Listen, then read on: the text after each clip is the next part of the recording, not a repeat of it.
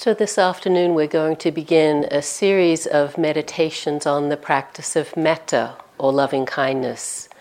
And we'll take the next few days at this time to deepen and develop this practice. So before we begin, I'm just a little curious, how many of you here have had some experience, some practice with metta? Okay, so quite a few people, but I should have asked it the other way around. How many people haven't had any experience with metta? So there are a few. So, we'll presume that and start from the beginning, giving a background to why we do this, and then each day, just as we do in the mindfulness practice, we'll develop it a little more. You may have noticed, if you've looked at the schedule for IMS, that we often have metta retreats where the whole focus of the retreat is developing this practice, and you do it day in, day out for 7 days or longer depending on the retreat, and we do the same at Spirit Rock. So it's possible to do this practice quite intensively, and I know for myself, I've done weeks and weeks at a time of this practice to learn to practice it, to develop it, and I find it a very powerful practice in and of itself. It's quite transformative. It's a practice that deepens concentration, so it's very helpful in that way. But as a practice to open the heart, it's really quite powerful. And we like to teach it in the context of a mindfulness retreat because it really points to this attitude that we've already been referring to, that we want to bring to our mindfulness practice, which is this sort of kind, receptive, balanced attention. And the metta and deepening it in the way we'll begin to do today really helps to support that. So the practices are very complementary.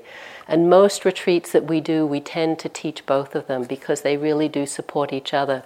To do the metta practice, you need a degree of mindfulness. You need to know what you're feeling. You need to be in touch with your body and your emotions.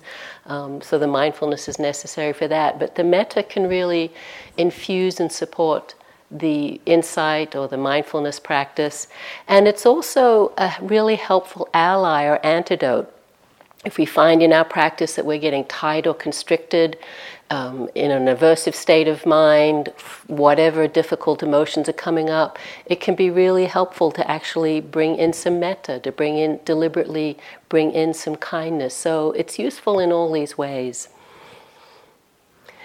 The Pali word for this practice is metta, and we usually translate it as loving kindness, but that can seem a little elevated at times. As soon as we put the word love in there, we have a lot of projections around what we should be feeling and what our heart should be like. That's why I like to definitely pair it with the kindness part. But the emphasis is really on the kindness. I think Sharon already used the translation of friendship, friendliness. I also like just the simple translation of goodwill. It's another one that really evokes this feeling. Because in its essential nature, metta is about acceptance. It's about accepting ourselves and our inner experience, and it's certainly about accepting others. And out of that acceptance, developing a sense of kindness or appreciation that can, of course, deepen. And there's a possibility of this practice, this Brahma Vihara it's called, which literally means abode of the gods or highest abiding, can develop into a very powerful and almost transcendent kind of experience where there's no barriers of inner or outer or self and other. So that's definitely possible. But for the most of the time, we want to keep in mind this just simple definition of kindness. That's what we're looking to develop. Because there's no metta switch. It's not like, this afternoon you will feel metta. And that's part of both the challenge and the power of this practice is we get to work with whatever the obstacles are for us that prevent us from feeling well-being, ease, happiness, safety, whatever it is we're having an affirmation towards. And that willingness to work with the obstacles is a big part of how this practice deepens.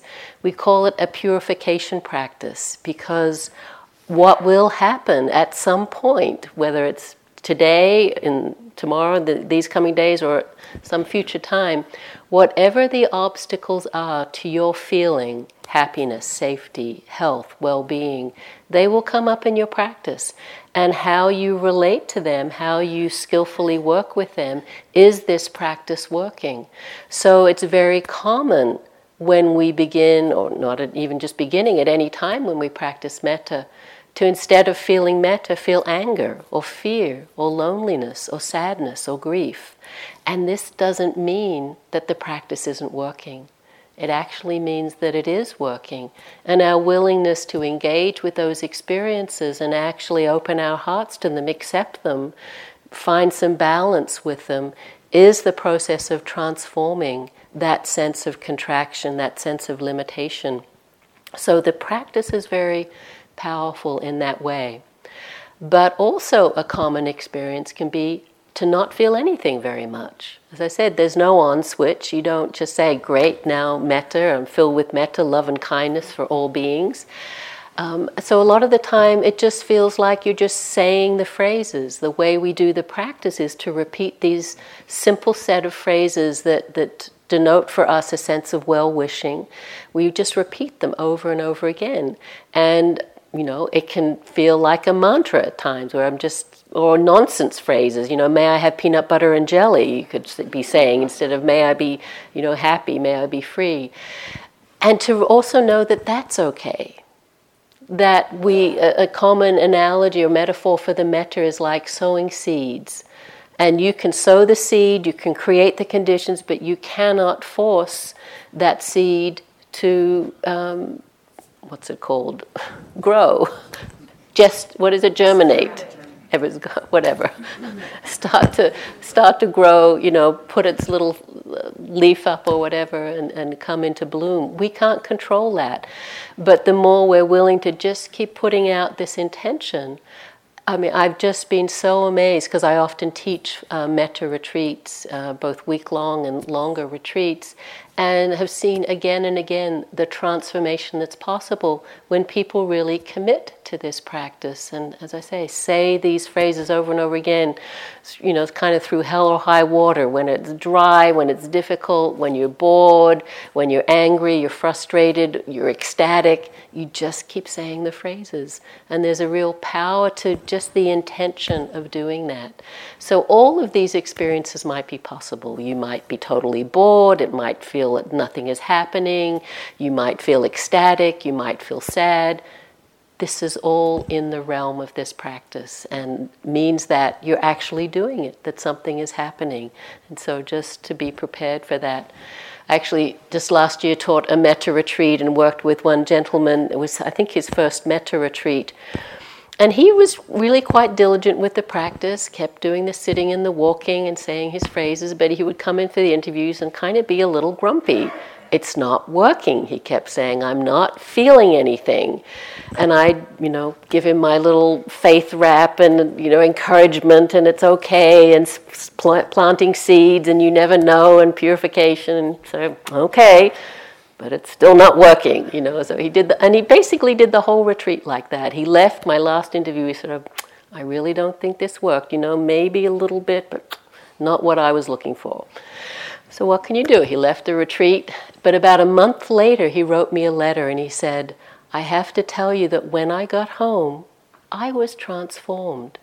That he just felt that he was relating to his life, to his emotions, to the people he was connecting with in a radically different way. And it was so gratifying that he took the time to write the letter, because during the retreat, he was just not feeling anything. And it really, again, gave evidence for our experiences that you can't really know what's happening. We want results from practice. I'm putting in the time, I'm doing it well, I should get, the result. I should be able to see something, experience something happening. And these practices are much more mysterious than that. They're more of an art than a science. They're more of, they're not so predictable. But what I don't have any doubt is that they work. And like anything, you get out of them what you put in. And their trainings, their practices, they take us time to develop. So Just to put that out there before we begin, so you don't have elevated expectations about this, but just really trust the unfolding and the simplicity of the practice. So as I said, the way we do the practice is to repeat a set of usually 4 phrases, and the classic phrases refer to a kind of universal set of concerns, because the way I like to do and teach the practice is that the set of phrases that I use for myself, I can use for any other being. I can use for my best friend, my worst enemy, the chickadees, the chipmunks, the people on the plane, the dog that passes by, being seen and unseen. So there's kind of a universal flavor. Many of you may have already developed a set of phrases, so you're welcome, of course, to use those. The ones I'll be recommending are translations of pretty much the traditional phrases, and they go something like, may I be safe, may I be happy, may I be healthy, may I live with ease. So we'll put a set of phrases up on the board afterwards that give you some variations on these, but it's helpful to touch these kinds of areas in the phrases. Universal concerns about wanting to be safe, protected, safe from inner and outer harm, safe from danger, free from danger. This is the first phrase. And then happiness, just that wish to be happy. It's not an elevated wish for happiness, but just that sense of well-being, of contentment in life. So happiness, joy, and then health. May you be healthy, may I be healthy, healthy in body and mind, healthy and strong. We often with this phrase have a subtext that you can say if that's helpful, because often for yourself or for someone else, their health is really challenged. They have chronic or acute illnesses, they're struggling in some way. So I like to say or understand that even as I wish someone to be healthy, but if that's not possible, may you accept your limitations with grace. Some version of that, some expression of equanimity. But I find, people often struggle with this phrase because they say, well, I'm not healthy, or this person isn't healthy. But what I feel is it's still what I would wish for them. I would wish for them health, even if it's not possible right now. It's more of an expression of intention rather than looking for a result. So again, to think of that phrase in that way. And then the last phrase is something like, may you have ease of well-being, or may you live with ease. And this phrase is referring to the kind of day-to-day realities of our life, that our work situation, our family situation, our living situation, our home situation is comfortable and easy, that we feel supported or taken care of. And again, in any of these areas, we can be challenged. And this is what I mean about the obstacles to practice. We can feel challenged. And the practice is still to find a way to wish it, still to find a way to find a connection in that area for ourselves or for the other person, and to recognize that that's part of the training. Part of the training is, can we continue to wish well even when the conditions aren't ideal? So even when we're not feeling it, even when this particular area in our life or someone else's life is difficult, even when we're doing it for our enemy, which we'll come to in a few days, the difficult person, can we still continue to wish metta? Because, it's one thing to wish it when our heart's open and we're happy and everything's feeling good, a beautiful day like today, but can we wish metta when we're a little cranky, or our knee is aching, or we're with someone who we're struggling with, having some difficulty with? So it's part of the training is to wish it even when the conditions aren't ideal.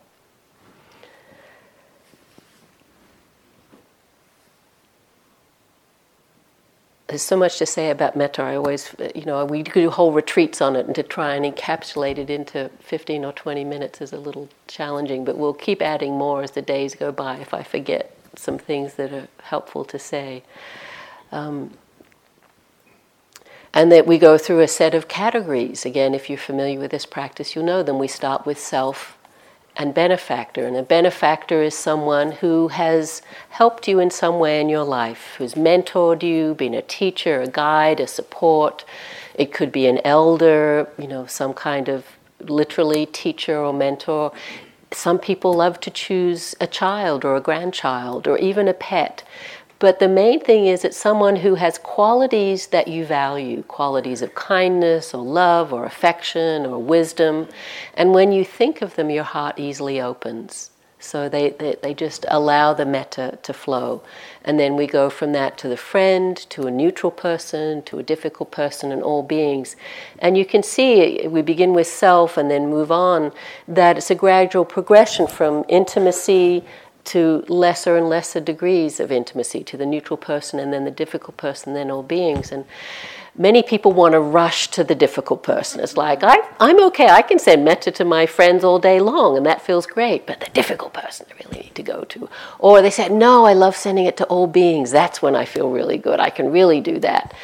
But in either case, there's a misunderstanding of the way the practice develops. There really is a wisdom in starting where it's easy or meant to be easy. I'll talk about that in a moment.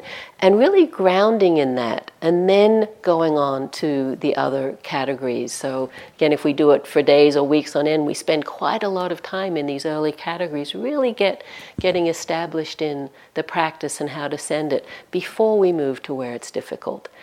And some people find that it's really easy to send metta to all beings except for that person. And so it's it's a way, it's an escape, because I can send to all beings, but I can't send to myself or to this difficult person.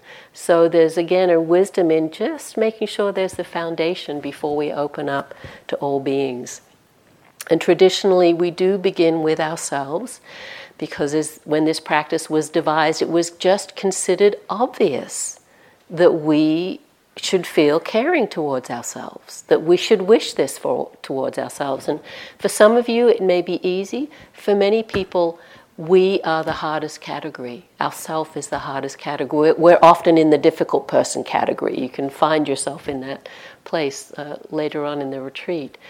And so it can be a real practice of how to work skillfully with sending metta to yourself, being willing to do it when it's not easy or it feels kind of fake or artificial, to be willing to acknowledge that you do actually want happiness for yourself, want to experience kindness or love for yourself. And this can be one of the doorways that metta opens, is actually allowing ourselves to touch that, even in the smallest kind of way. And it's said that the proximate cause for metta is reflecting on the goodness of the person that we're sending metta to. And so traditionally we begin this practice with reflecting on the goodness, our own goodness. And again, if I asked you to write a list of your 10 flaws or bad characteristics, I'm sure you could all whip out a pen and paper and write down stuff very quickly. And if I asked you to write 10 wonderful things about yourself, you'd be, often saying, I'm okay, I guess, but I'm not great, or this could be better, or, maybe that was okay, but anyone would have done that. That's not so special. We tend to really devalue our inner life and our good qualities. And this practice really starts with that. Can we acknowledge the goodness that's there? Whatever way you can find into that. So this is how we're going to begin the practice right now, is with this reflection. So the instruction in metta is to sit comfortably. We don't ask you to sit uncomfortably at any time, but it's particularly helpful when we're wishing well, because if the body is uncomfortable, it's really hard to have the heart be soft and open. So please sit comfortably if you need to adjust your posture or whatever, so that you can feel that sense of relaxation. And then take a few moments just to reflect on your own goodness. Again, it can be hard to even say that phrase, my goodness, my good qualities, my kindness, my patience, my sense of humor, my compassion. But all of you undoubtedly have these kinds of good qualities, or you wouldn't be here on a retreat like this. You wouldn't care about waking up, being more mindful, being more loving, kind, or compassionate. So just being here on the retreat is an example of your goodness. So if you can find a way in through being here on the retreat, through your practice, perhaps you can reflect on the last time you acted kindly or with compassion or with generosity towards a friend or relative, colleague. You can recall that action. It doesn't have to be a huge thing, taking in a homeless person or giving away all your money, but just calling up a friend who was struggling a little bit, going to lunch with someone who needed some time and some support, volunteering at some local charity. Can you let that in? That was an act of kindness, of generosity, of compassion. Or just simply that you love goodness. You love being around people who are wise and kind and generous. And you love that because it speaks to something that's already in you. Just really letting that in, this sense of goodness, of integrity, of compassion.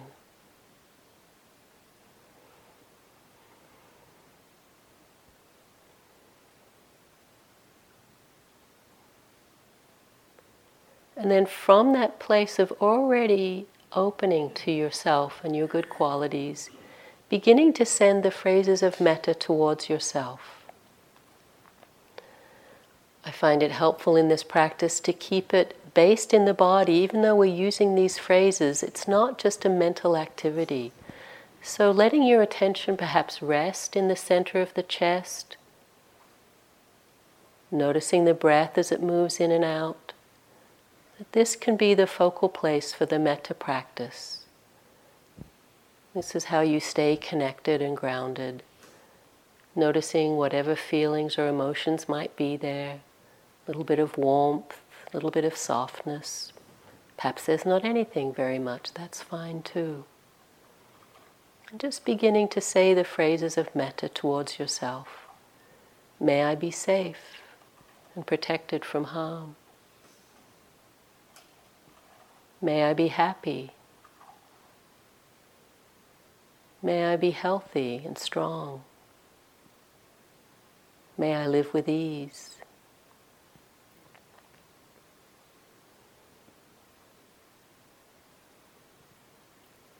Having a sense of yourself as you sit here,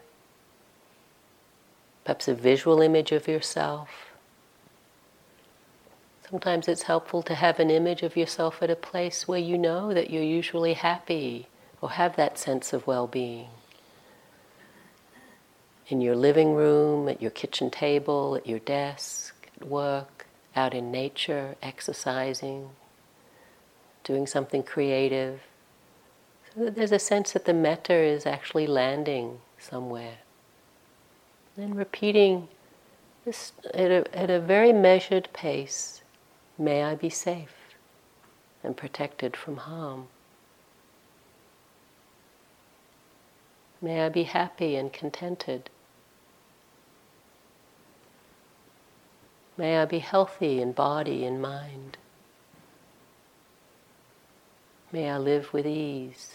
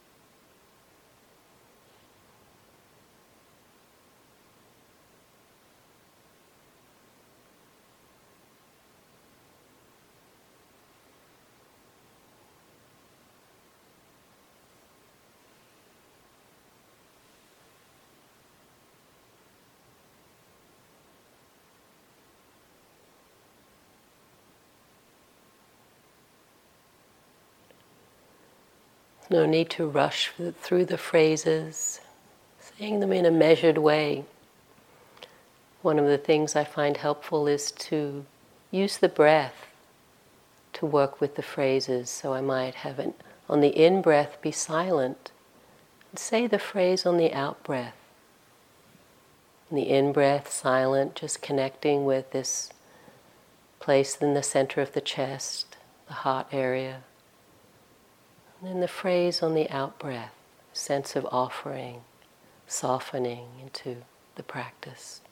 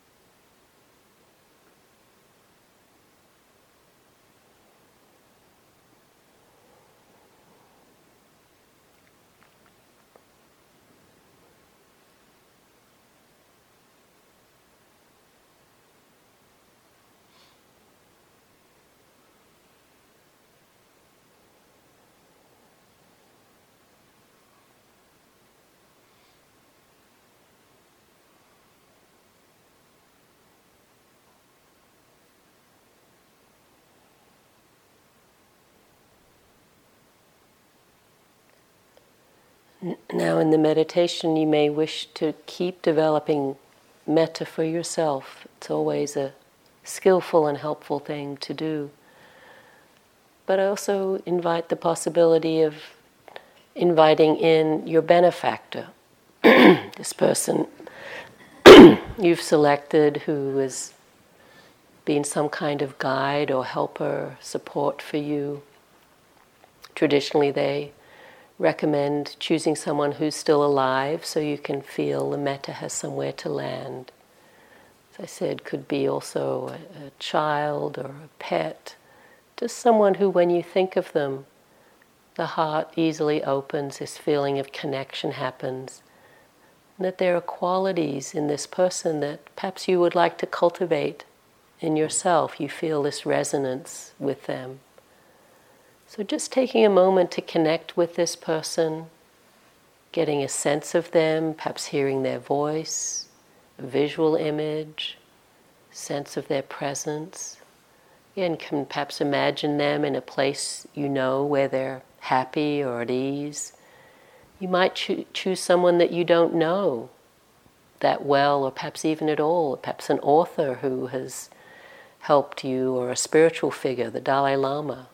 We can still have images of these people from photographs. So just taking a moment to connect with them and appreciate their good qualities, why it is you find that you're in this relationship with them of appreciation. So allowing that to resonate a little within you.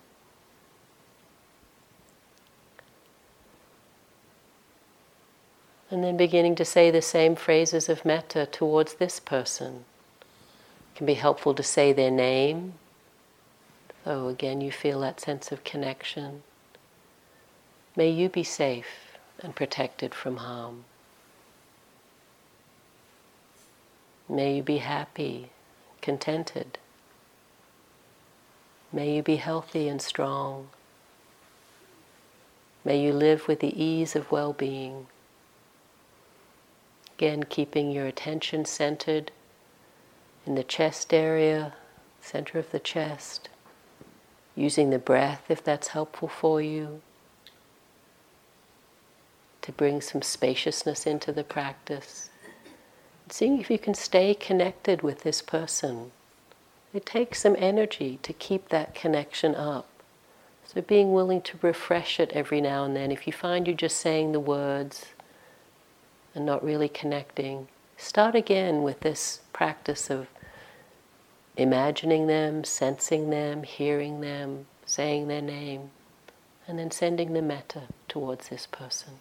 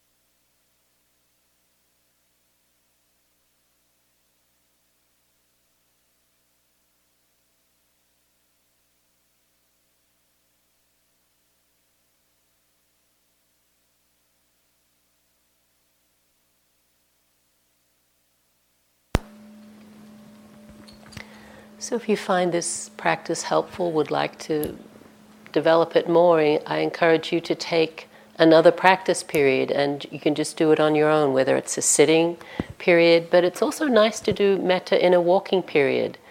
And it's an interesting practice because you just do it the same as we do it in the sitting. Stand for a moment, choose the person you're going to develop the metta for, yourself or benefactor, that's where we are in the sequence, and you just say the phrases as you walk along. And I usually try to time my phrases that's how far I walk. When I get to the end of the 4 phrases, I stop, turn around, and then sort of get ready again, and then say the 4 phrases again. So you can do it in that way, and it can be a lovely complement to the mindfulness practice. So do you have any questions about the metta and developing it? Yes? I've done metta before, and this is the first time this has happened, but I was going back to times in my life when I didn't feel safe. Mm-hmm. I just sort of had this inner urge to give myself metta at that time. So yes. I was confused. Like, should I stay in the present? Should I go? The question or the comment is she's done metta before, but this time she felt what was coming up was all the times in her life she hasn't felt safe, and the inclination was to do metta for herself at those times, or should she stay in the present? The interesting thing about metta is there's no wrong way to do it. And you can also be very creative at times with the practice. Some of the ways one of the significant ways this practice can be really healing is to actually, as you say, go back to times, and even times as a child, where you didn't feel safe or didn't feel held with metta or kindness, and actually almost reparent yourself. Yes, yeah. Yeah, no, it happened to me spontaneously on a retreat where I had just at age 5 or whatever this sense of abandonment, and just to do the metta for that young child can be very healing from this place of maturity, of being able to do it with kindness, with metta. So it's not as though we're going back to yourself. It's almost like the young child is here with you, and from this place of more balance, you can offer that to her, and it can be a lovely thing to do. Thank you. Yeah, because I had a strong pull. Yeah. And I was trying to stick. No, I'm supposed to stick. Yeah, actually, sometimes, I just had so much to say, I didn't say everything that I like to include in the instructions, but one of the ways people often do metta for themselves is as a young child, to actually imagine yourself at a time when you either felt loved and can really connect with that. Sometimes that's juicy for people, but it's often at a time when you didn't feel that. And just to be able to wish yourself well, and as I say, it's kind of a reparenting or an affirming of your now ability to feel that for yourself and offer that to yourself. So it can be quite powerful. Yeah, thanks. Yes? This somewhat piggybacks on that question about whether or not this is appropriate. Mm-hmm. But I've been finding myself in the last year, especially when I do metta, the words get kind of twisted from may you be happy to may your heart be open, may you have gratitude, may you be grateful, getting more and more to where I want to be, and using an abusive way. Like I just sort of realized it today. I'm sort of bludgeoning myself with this. Oh, interesting. And I've been resistant to it for the last couple of months, and I guess that's probably why. Yeah. So noticing that her phrases have moved from may I be happy to may I be grateful, may I be kind, may my heart be open. may your heart be open, these things that she wants for herself, but she's actually using the phrases to bludgeon herself because she's not experiencing that. It's like you should be. And that's why I love this phraseology of may I, because there's a whole technique of practices of affirmations which really say I am, I am happy or whatever. And the may I allows this possibility. We can't control whether we're happy or not. In some absolute way, but we can certainly wish it or incline the mind or create the conditions that make that more likely. So, and the more generic, may I be happy rather than may I be filled with loving kindness. There's something wonderful about that phrase, and a lot of people like to use it, may my heart open with kindness. But one of the things in the practice we really have to watch is the tone with which we're saying the words. And it can be really instructive to see that we're actually, as you say, bludgeoning yourself, being critical, judgmental. There's a sense of not enoughness in just the way we're doing the practice. And one of the things I always say is we have to do metta practice with metta. And so often we don't. May I be happy? I should be happy. Why am I happy? I want to be happy. I should be happy. It's my fault I'm not happy. And because of this and this and this. And that's, as you say, going in the opposite direction. But we only realize it by doing it and seeing this is what we do to ourselves a lot. We set up some ideal and then criticize ourselves because we're not there. And metta comes out, that I think I already said this, the heart of it is acceptance. This is how I am right now. And yes, there's this wish that I grow or deepen or balance or whatever, but it's got to come out of the kindness that just accepts this is how I am right now. And to really see that's what allows the gratitude or the kindness to really develop, is through accepting who we are right now. And then things can blossom. But if it's coming out of an agenda, a sense of punishing, a sense of not enoughness, that's what we'll be responding to. And that always leads to contraction, and it's a suffering state. So, that's the obstacle that we really see. Oh, until I really accept where I am right now, my agenda for kindness is not going to manifest because it's being done in that kind of harsh way. Yeah, so thank you.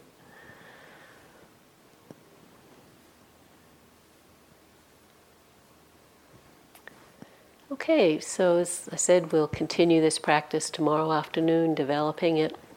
Please include it as you feel helpful. And again, as I already said, is a sort of an antidote or a balancing. If you find you're getting tight in your practice, there's a lot of aversion to yourself or the situation, to someone else, to actually do some metta. And often people's way of doing that, especially if someone perhaps even here is irritating you or some memory from the past, it's like, I'll do metta for them and that'll get rid of this feeling. Metta isn't a thing we use to bludgeon away our bad feelings. It can be a really skillful response, but it's actually the most skillful place to do the metta is for yourself. If you're feeling irritated or angry or resentful or fearful, to actually start with metta for yourself and then see if it's helpful to express it for someone else. But that instruction of starting here with ourselves is really so helpful. And I always say you can never spend too much time sending metta to yourself, because until we can really have that foundation of kindness and care and true acceptance for ourselves, we certainly can wish it for others, and certainly in the grand way of all beings, but it doesn't have a solid foundation. It's really, as I always say, it starts at home. So to spend as much time as you wish. Yes. Could you say something about metta and the aging process? I noticed that it seems almost every month some new part of me isn't working, or isn't working as it should, or it's a constant struggle. And it can be sort of, I wouldn't say depressing, but it can be hard. Yeah. So metta and the aging process, just noticing regularly that some part ceases to work as well as it used to. So metta is the practice of wishing well, wishing, these things that we've already talked about. Sometimes it's not the appropriate Brahmavihara. You probably know there are 4 of them. The second one being compassion, the third being mudita, or sympathetic joy, and the last one being equanimity. Sometimes it's one of the other ones that's actually more appropriate. Compassion that just says, this is hard. This is suffering, this is difficult for me right now. Or may I open to this with compassion, with caring. So there's that. And then equanimity that just acknowledges this is the way things are. And if I'm going to resist that, If I'm going to resist and resent the way things are, I'm going to suffer. So, as well as the metta, you could, do you know those other practices, the compassion and equanimity? They can also be helpful. But the basic sense of the metta is just wishing ease. And as I said earlier, whatever the circumstances, sometimes we don't feel healthy, we don't feel strong, we don't feel happy. But can we have this sense of wanting to hold ourselves with acceptance and with care, and bring the kindness in that actually, addresses where we're feeling limitation. So it can be a very helpful practice.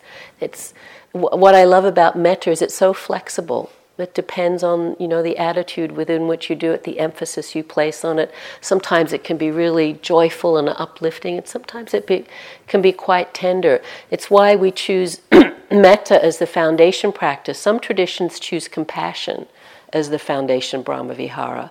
But metta, when it meets happiness, or well-being, it's very uplifting. When it meets suffering, even though the words are the same, it's with tenderness, or it turns to compassion. If it meets joy and success, well-being, it goes to mudita, and it always has to be balanced by equanimity. So it just depends on the flavor that you bring to it. But the heart is acceptance. This is the nature of the body, going in one direction, unfortunately, for most of us. This point in our lives. Okay, time for some walking now. Beautiful, almost spring-like day, so make the most of it. Be happy.